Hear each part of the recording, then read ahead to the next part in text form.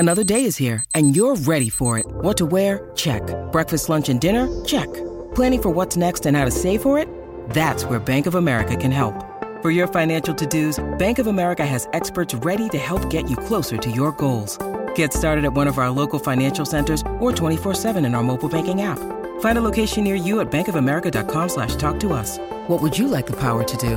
Mobile banking requires downloading the app and is only available for select devices. Message and data rates may apply. Bank of America N.A., member FDIC. Look, Bumble knows you're exhausted by dating. All the, must not take yourself too seriously, and 6'1" since that matters, and what do I even say other than, hey?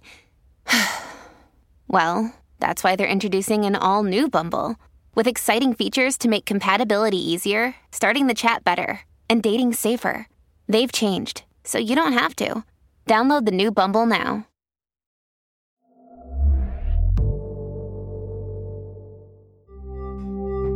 Realm presents Dark Heights, Episode 7. Tess. The change in the weather was a springtime sudden mood swing. No one was ready for the rain.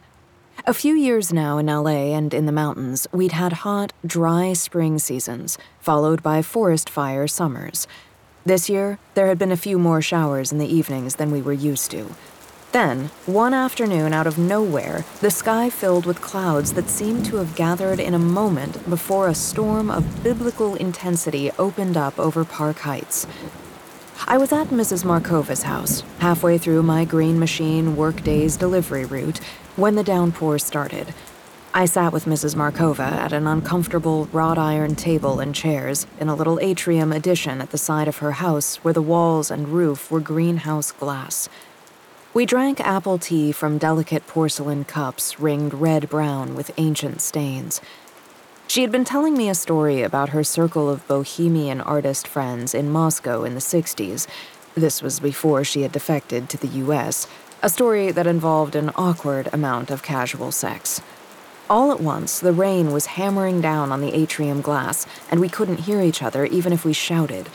We retreated to the kitchen, where Mrs. Markova poured out 2 small glasses of vodka, one of which I would refuse, as usual.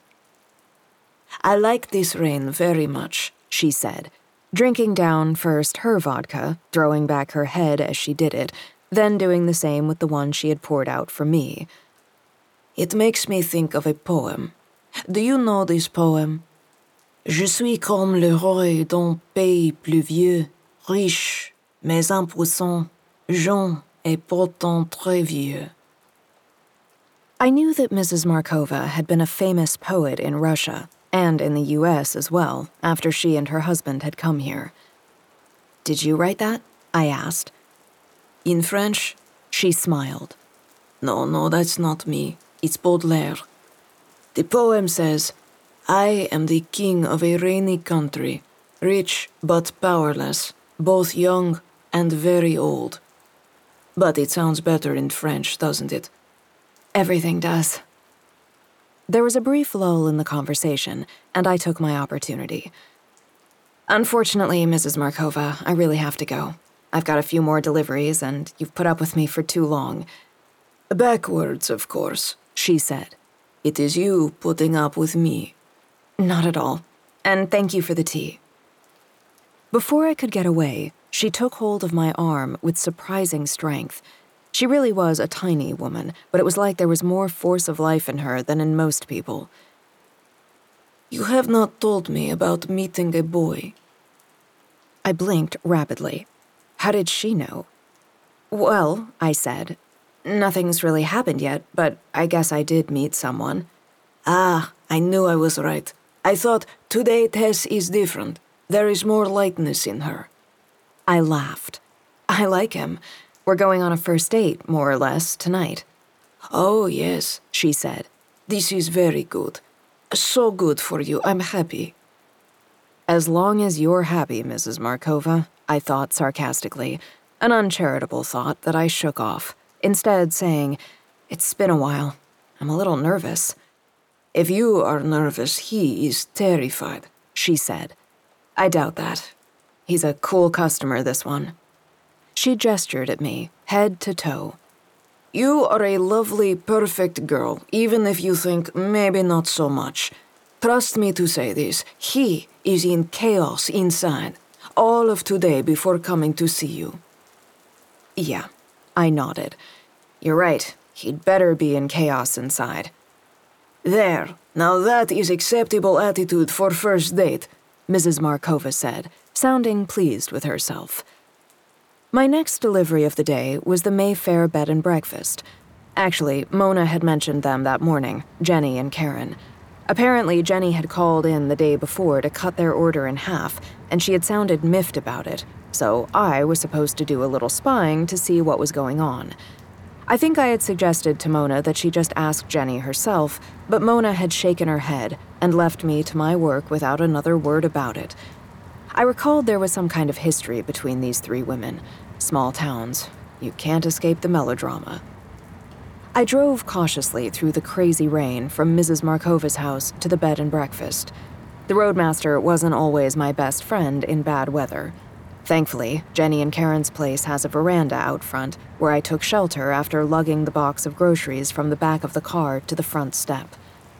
Jenny answered the doorbell, which was odd. It was always Karen who came to the door, to the point that I'm not sure I'd even met Jenny before. Except that Jenny said, "Hi, Tess," to me like we'd known each other forever. I gave her the invoice, and she gave me cash for it, plus the usual generous tip that I always felt like giving back to them. "Everything okay?" Jenny said to me. "Oh, yeah, of course," I said. "Okay, see you next time, Tess," Jenny said. I was turning out to be a complete failure as Mona's spy. Oh well. "Mona wanted me to ask you something," I said to Jenny before she went back inside. "She did? And what would that be?" This wasn't going well. "Just that you've cut down on your order." I had hit on a business angle as a line of inquiry, and I went with it. "She just wants to make sure you're happy with us, that everything's going okay." "I see," Jenny said, nodding slowly. "Well, Karen has an old friend staying with us for a while. We decided to cancel our bookings and take some time off from bedding and breakfasting, just to visit." Jenny seemed to read my mind and head me off before my follow-up question. "No, it's not anyone that Mona knows. Like I said, it's an old friend from before Karen moved out here." Jenny's tone of voice was becoming increasingly terse, and I was becoming thoroughly mortified by this whole situation. "I didn't mean to pry or anything," I apologized meekly. "Just tell Mona not to worry. It's not her place to worry, not for a long time now. Bye, Tess." And she turned back inside, closing and locking the door. Heading back to beach from the B&B, I thought I saw the Severin's black Mercedes turn down Mayfair Street, but someone cut me off as I pulled up to the intersection, and I lost the Mercedes, if that's even what I'd seen, into the interruptive rain that filled the rearview mirror. Could be Will Severin, I thought, or Mr. Severin, Marius, or even Lina on some errand in town. In fact, Lina was supposed to meet me at my house after work to help me get ready for the date with Zach. And sure enough, she was right on time. The sleek black Mercedes with its tinted windows pulled up at 5:30 sharp, and Lina rocketed out of the back seat, holding a plastic garment bag over her head as she sprinted through the rain to the front door. She looked like she had been outside all day. Her hair was soaked, her cheeks held high color, her eyes were fever bright. I wanted to ask her what she'd been up to, but she thrust the plastic garment bag right at me, and my train of thought derailed. "Here," she said breathlessly. "It's for you." "What is it?" "For you to wear, dummy." The last time I had seen Lina had been the night of our quest to get drunk, the night that concluded at Crazy's, when I had agreed to go out with Zach. I remembered, just then, seeing Lina again, how she had run out of the diner after the older black man who, apparently, had been giving her some kind of tarot card reading. Zach had said, "What exactly is happening right now?" as we watched her confront the tarot reader in the parking lot before the man eventually turned and walked away, leaving her standing there alone. I had gone out after her. She wasn't upset exactly, and I didn't know what had gone on between them, but I thought she seemed freaked out by what had happened. There was an overcharged brightness in her eyes, and I saw that her teeth were chattering. "I have to go home," she said. "Right now." "I can call us a cab," I said. "But Lena, what's going on? Are you all right? How long will a cab take?" "A few minutes at least. I'll call one now." She was shaking her head rapidly. "I can call my driver instead." And just at that moment, a taxi with its lights on cruised us on Beach Boulevard, slowing down. I hailed it, and Lena got in, and that was it. I made my way back to Kevin Cho's, where my car was, and I crashed at his place, after, I'll admit, having a few more beers with Kevin and France and the guys from White Mask, who were nowhere near finished their night of inebriation and were disappointed that I'd somehow let Lena slip away from them. Lena, in my house a few days later, took off her coat and boots and followed me into my bedroom. My mother wasn't home. I would have guessed she was at the wellness center, doing whatever it was she did there. I felt awkward with Lena just then. There was a disconnection between us. She had never explained to me what had happened at Crazy's, and she didn't seem to be aware that anything needed to be explained. In a way, I didn't even want to know. Maybe I was already taking on Zach's unconcerned attitude about Lena, about her peculiarities, that it was just her, it was just who she was.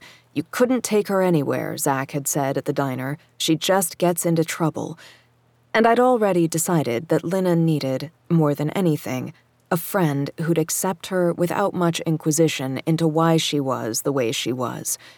Still, I couldn't quell the curiosity. "Come on, take it out already. Put it on," Lena was saying impatiently. "I want to see how it looks." "You shouldn't have got anything for me." She shrugged. "I saw it in the store and knew it was right for you. At least, I think so. I didn't even consider not getting it." I took her gift out of the garment bag.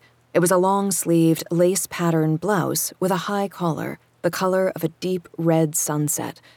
I shook my head. It was exceptional. Probably worth more than every other piece of clothing I owned combined. "Wow," I said. "I know. Try it on." Something occurred to me. "I haven't seen you in anything, Lena, other than something a model would wear, except for that night you were out with Dylan and Zach." She grinned. "Dylan told me we were going to a movie. I've never gone to a movie. I decided to dress down." "I thought you had made your own clothes." "So I overdid it as usual, but you're stalling," she pointed out. "Try on the blouse already." I felt that once I put the blouse on, I would never take it off. And true enough, once it was on me, it looked like it had been tailor-made for me. Just for me, it was that perfect. Both of us admired the blouse for a long time. I turned around to have a few angles at it in the full-length standing mirror that occupied a corner of my bedroom. "You know I can't accept this, Lena," I finally said. "Then just borrow it." "It isn't your size at all." "I'll return it to the store when you give it back." "I just love it." "Exactly." "Lena," I said. "You have to wear it. Look at it. I won't let you leave without it." "Lena," I said again. "Thank you." She paused. "You're welcome." "It's generous of you, but I don't want you buying me things like this. You don't have to." "I wasn't trying to purchase your friendship," she said with a sudden bitterness. "If that's what you're trying to say." "That's not what I meant."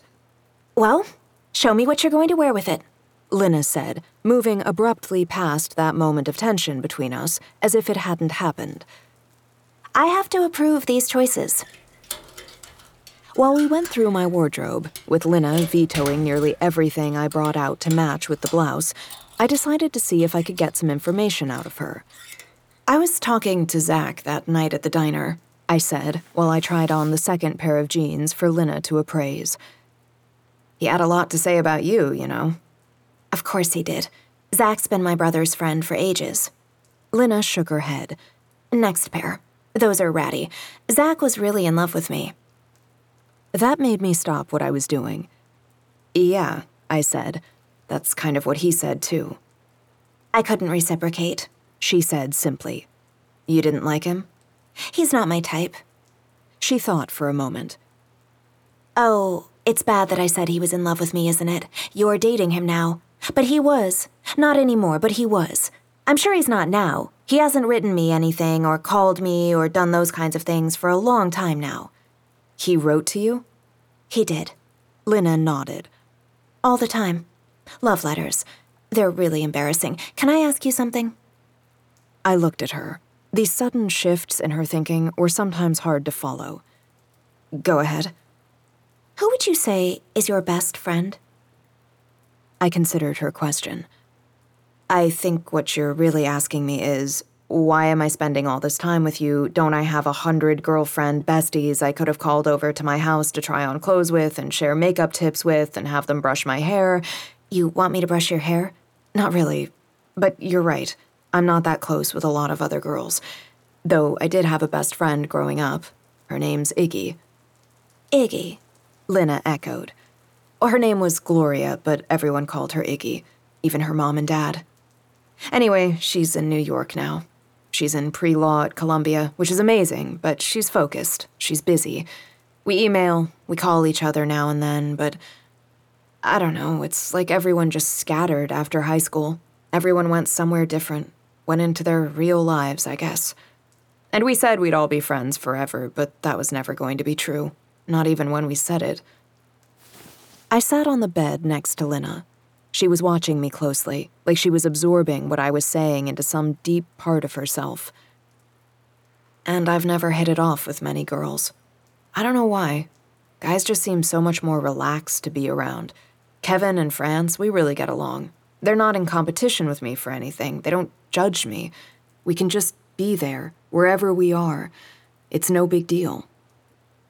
I would love to be more like you, Lina said. Whoa, I said. Where did that come from? Lina started, then stopped herself. It's nothing. She looked down at the covers on the bed. I'm afraid that you won't like me if you get to know me. I am getting to know you, and I like you very much. She looked up at me.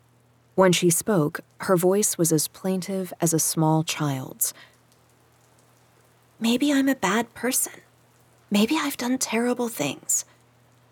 Lina, I said, I don't know if someone's told you that or what's happened to make you think that, but I don't believe any of it, not for a second. You're good. I only see that you're a good person. You're a little intense, but I like it. You don't know everything about me, she said. On a remote island in frigid Lake Superior, a fabricated creature birthed from the mind of a disturbed genius stalks the very people who created it. Ancestor, by #1 New York Times bestselling author Scott Sigler, is a classic tale of science gone horribly wrong. Available wherever you get your podcasts.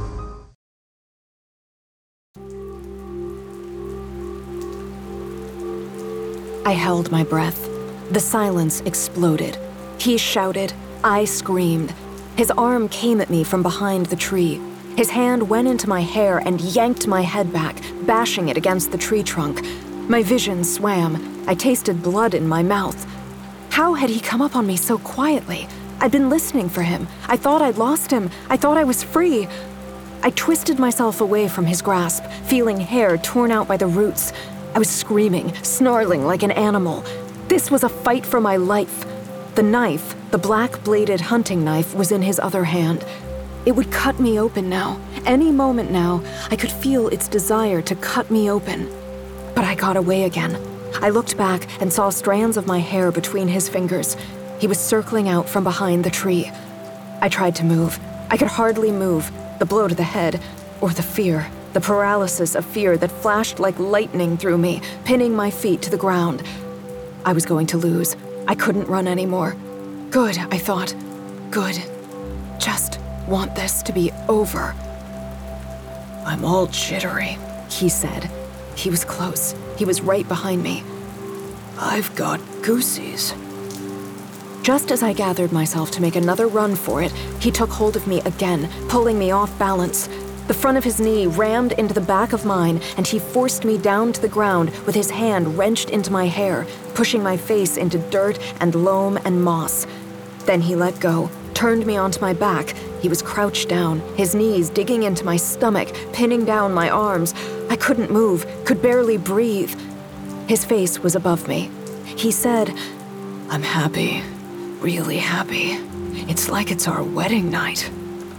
The tip of the knife went to the front of my dress. Not cutting me open. Not me, not my body. Just clothes. "This dress is indecent. You're better than this. Let's take it off." "No," I said. "No, no, no." The fight had come back.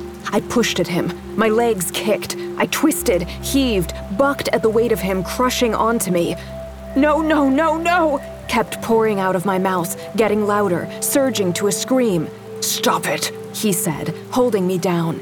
I shouted, "No, never, no!" "Stop being bad," he said. My arm came free. My hand flew up and I clawed him across his face. His head tilted back and he howled. Then he bore down. His knees pressed into my chest, one hand closing around my throat, squeezing everything out. No breath, nothing left. "Stupid girl," he said sadly. In his other hand, the knife rose up into the air. Then it plunged down.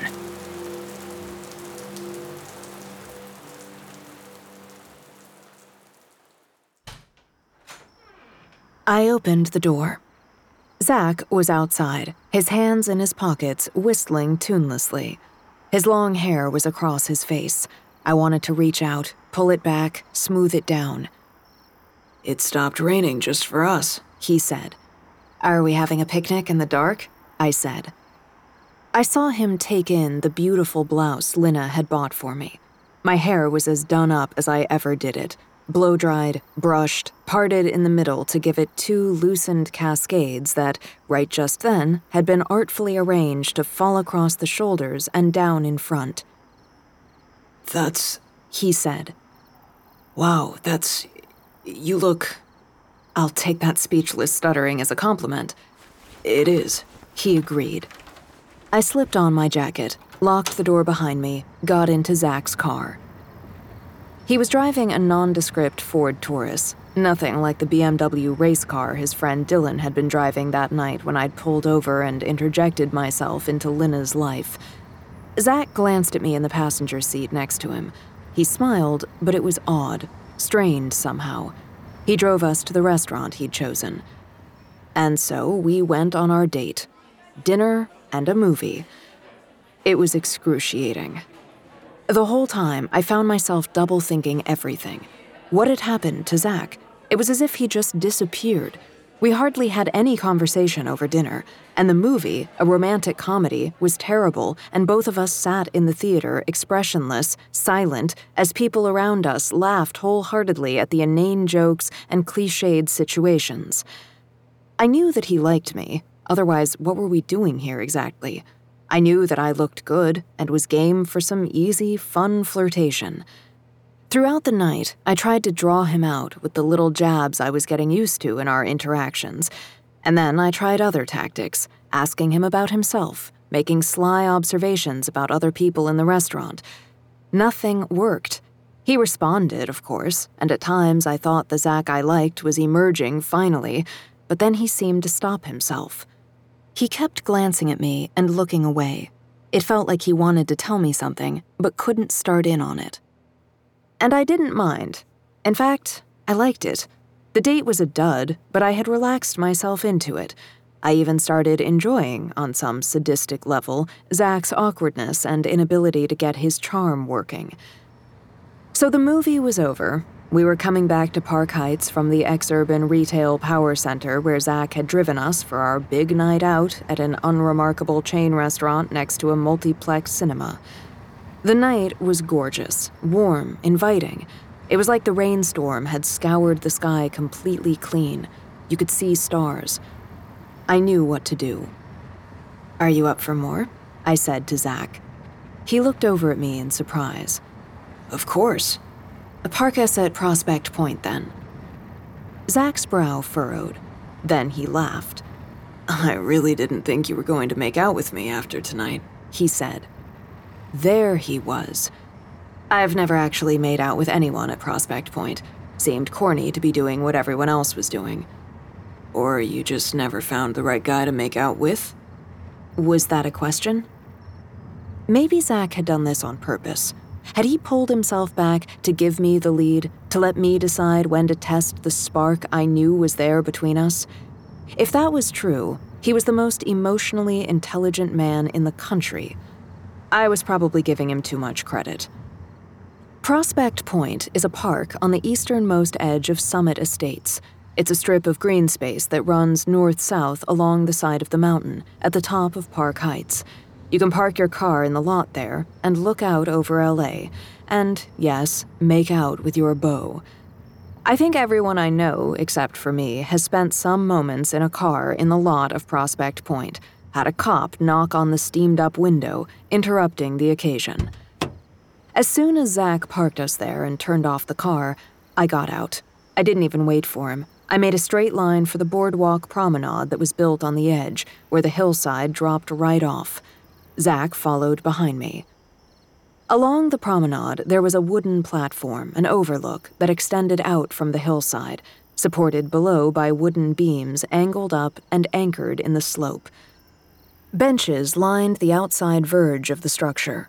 I headed right for one of these benches, sat down sideways there. Zach joined me. We spent some time looking over Los Angeles, distant below us, the city lights like a Milky Way mirror of the starred night sky above. Everyone called this place Coma Jump. We all knew someone who'd leapt off the edge of the platform, to kill themselves on a dare, I don't know why. Some of them died. A lot of them landed in the trees below, free fall broken by branches, winding up alive. And of those who lived, an unusual number of them were still in comas they would never wake up from. Finally, Zach said, "Coma Jump. Are you trying to tell me something about tonight's date?" It wasn't the best, was it? I returned. Zach let out a huge lungful of air that maybe he'd been holding in all night. "I don't know what happened," he admitted. "I've never felt so intimidated, ever. I didn't know what to say." "Why?" I said to him. "I was basically waiting all night for the night to start."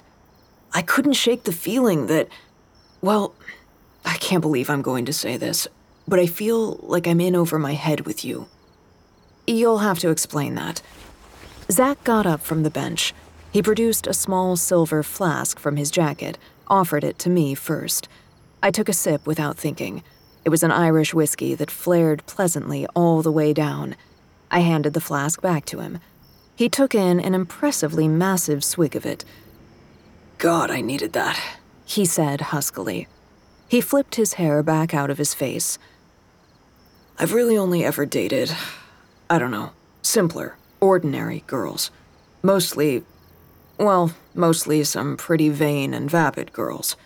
Like the one at Crazy's the other night. Exactly. But you, Tess, you're way more than that. I guess I didn't really think about it. I guess it just hit me when I saw you tonight. It really hit me. You're way more than I'm used to. I froze. Like I had no idea where to start. And, actually, there's something else." "Go on."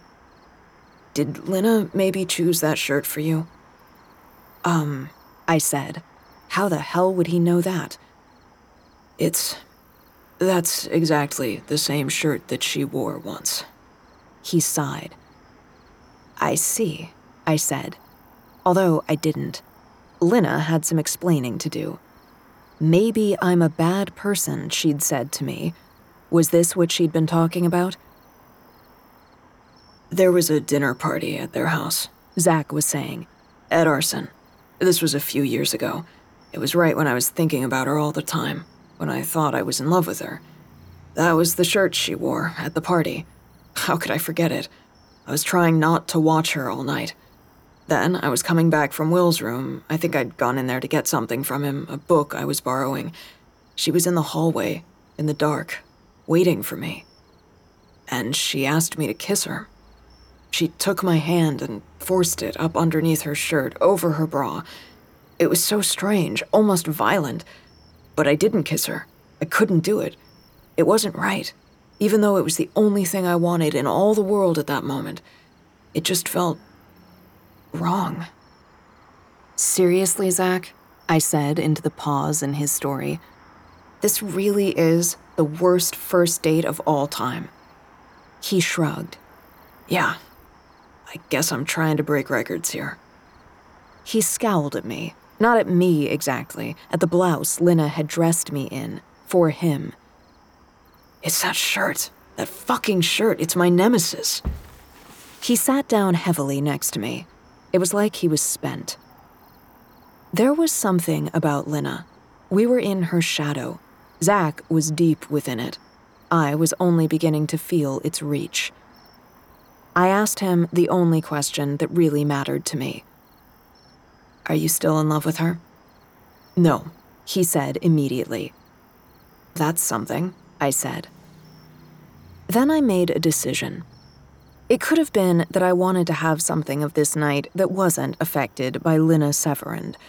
I was apart from her, after all. I was myself, and just at that moment, I needed to assert who I was. I needed to feel the weight of my own past, feel it as real and solid as skin and flesh and bone. I decided to tell Zach about my year in LA. They were words I hadn't spoken to anyone since I'd moved back to Park Heights. "My boyfriend left me last year," I said. "He thought I cheated on him." It was the only place to start. Far away and far below, the city itself, Los Angeles, glittered like a promise. And I loved him. I thought I loved him.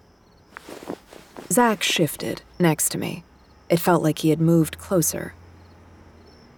"I moved to LA," I said, "the week after I graduated from Pali High.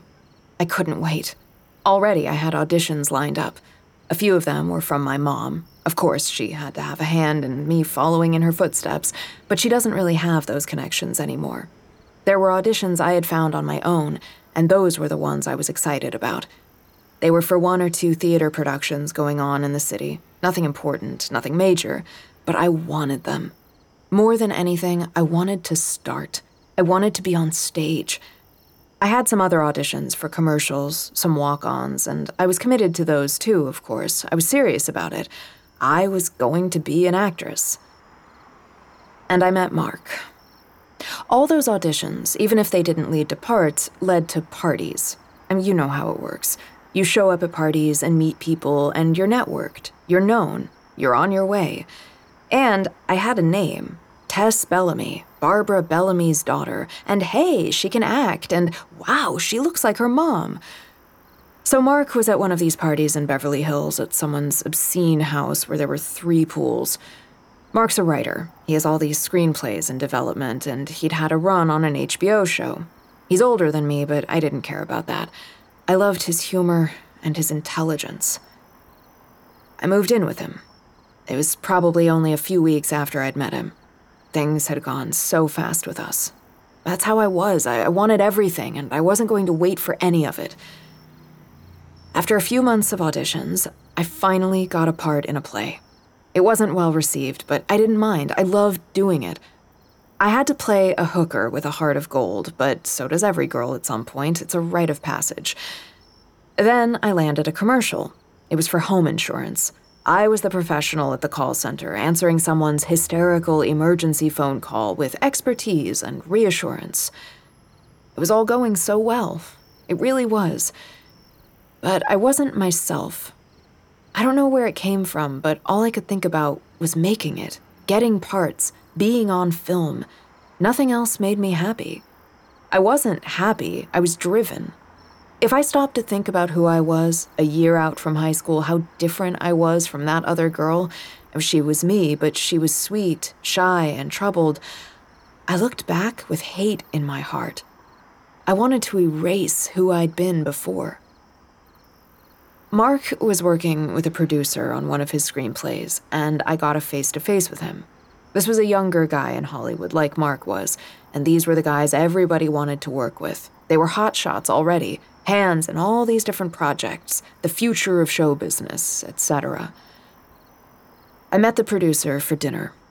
He wasn't what I'd expected at all. I mean, he was more like a fan or a nerd at a convention than some rising star Hollywood insider. He kept ordering drinks for us while talking at me the whole time about this part he had for me, a part in Mark's script. I was eating it up. And I was drinking up martinis, bottles of wine, shots of tequila.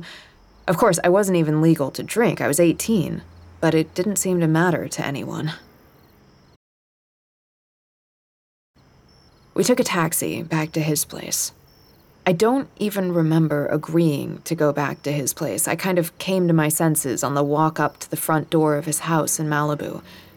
I'd go inside with him, I decided, but I'd call Mark right away. I'd call another cab. I'd get myself home.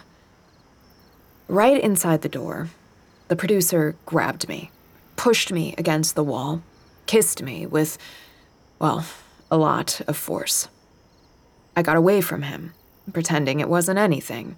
"You've got the wrong idea," I said to him. "I've got a boyfriend. You know I've got a boyfriend because he's your writer."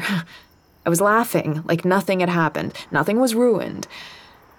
The producer grabbed my arm again, and this time he got his fingers in my hair and he pulled it hard, like he wanted to hurt me, like he was out of control. Zach made a sound. I realized I'd been talking straight through what I wanted to say without stopping, as if stopping would mean I wouldn't start again. "I got away," I said, and put my hand on Zach's arm. I got away. He wasn't a big guy, this producer. He wasn't that strong. I got away. I got home. By the time I got out of the cab and went up to our apartment, I had already convinced myself I'd escaped pretty much unscathed from it, from this inevitable thing that comes when you're 18 and there's power on one side, not your side, and you want what you want and the man with the power wants what he wants. I wasn't unscathed, though. The producer started telling everyone a different version of what had happened. In his version, I had begged him for sex, and he'd had no choice but to fuck me because I was insatiable. And later, when my mom's health took a bad turn, when I was alone in LA before I came home, it kept returning to me, what that man had done to me that night. I couldn't shake it. I couldn't get over it. I would lie on the floor of the apartment all night, not sleeping, staring up at the ceiling, and what happened that night happened over and over again in my mind. When I looked in the mirror, I could see the person I used to be in high school, right there, looking out at me, as if all the work I'd done since then to get rid of her had all been for nothing. And I realized I was sick. I had stopped eating. I wanted to hurt myself. And my mom was worse and worse. So I came home. Zach took my hand and held it, and I let him. I had done this without breaking down. I had gone right through it. I felt tears coming. Mark didn't believe me. He was so angry. It didn't matter what I said. I showed him the bruise on my arm from where I'd been grabbed, and still he didn't believe me. "Fuck him," Zach said. And he left me. I was finished. I had told it now. Except there was more. There was the last part, the end of the story, the rest of it. I wouldn't tell Zach about it. I wouldn't tell anyone. The rest of it unspooled inside me. Coming home to the old Park Heights house, all my suitcases by the front door, the quiet of the house like it was listening to itself. Outside in the yard, out beneath the trees that bordered the property, my mother stood there, out on her own, out in the dark. She was naked, and her body was shivering with the cold. I found a bathrobe in her bedroom and brought it out to her. "She's a whore," I heard her saying as I came closer. "Everyone tells me Tess is a whore." "Mom," I said, "I'm here now. It's Tess, I'm back." "I didn't raise her to be a whore," she said. "Mom, who are you talking to?" "Heinrich." She meant Armin Aufdernacht, the horror film director. No one except for my mother had ever been allowed to address him by his real name. "You know he's dead, Mom." "He's right here, honey." "No, he's not." She looked at me for the first time as I put the bathrobe around her. "Oh, Tess," she said at last. "Yes, it's me." "You poor thing." I started crying. "I'm home now, Mom. You shouldn't have come back for me. You should go back to LA right now and show them what you're made of. I can't, because you're just a whore. Mom, please. A whore and an ungrateful bitch. Let's go inside." "Don't touch me!" she shrieked. "Get away!" Her hands came at me like claws. She lunged forward. She took hold of my hair and pulled it as hard as she could.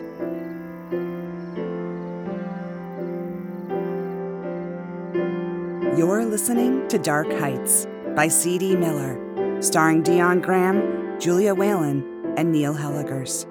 Produced by Realm, your portal to another world. Realm, listen away. Contained herein are the heresies of Radolf Burntwine, erstwhile monk turned traveling medical investigator. Join me as I uncover the blasphemous truth of a plague-ridden world, that ours is not a loving God, and we are not its favored children. The heresies of Radolf Burntwine, coming January 2nd, wherever podcasts are available. Dark Heights is created and written by C.D. Miller. It is produced by Haley Wagreich and executive produced by Molly Barton. Audio production, sound design, and editing by Amanda Rose Smith. Original music by Chris Miller.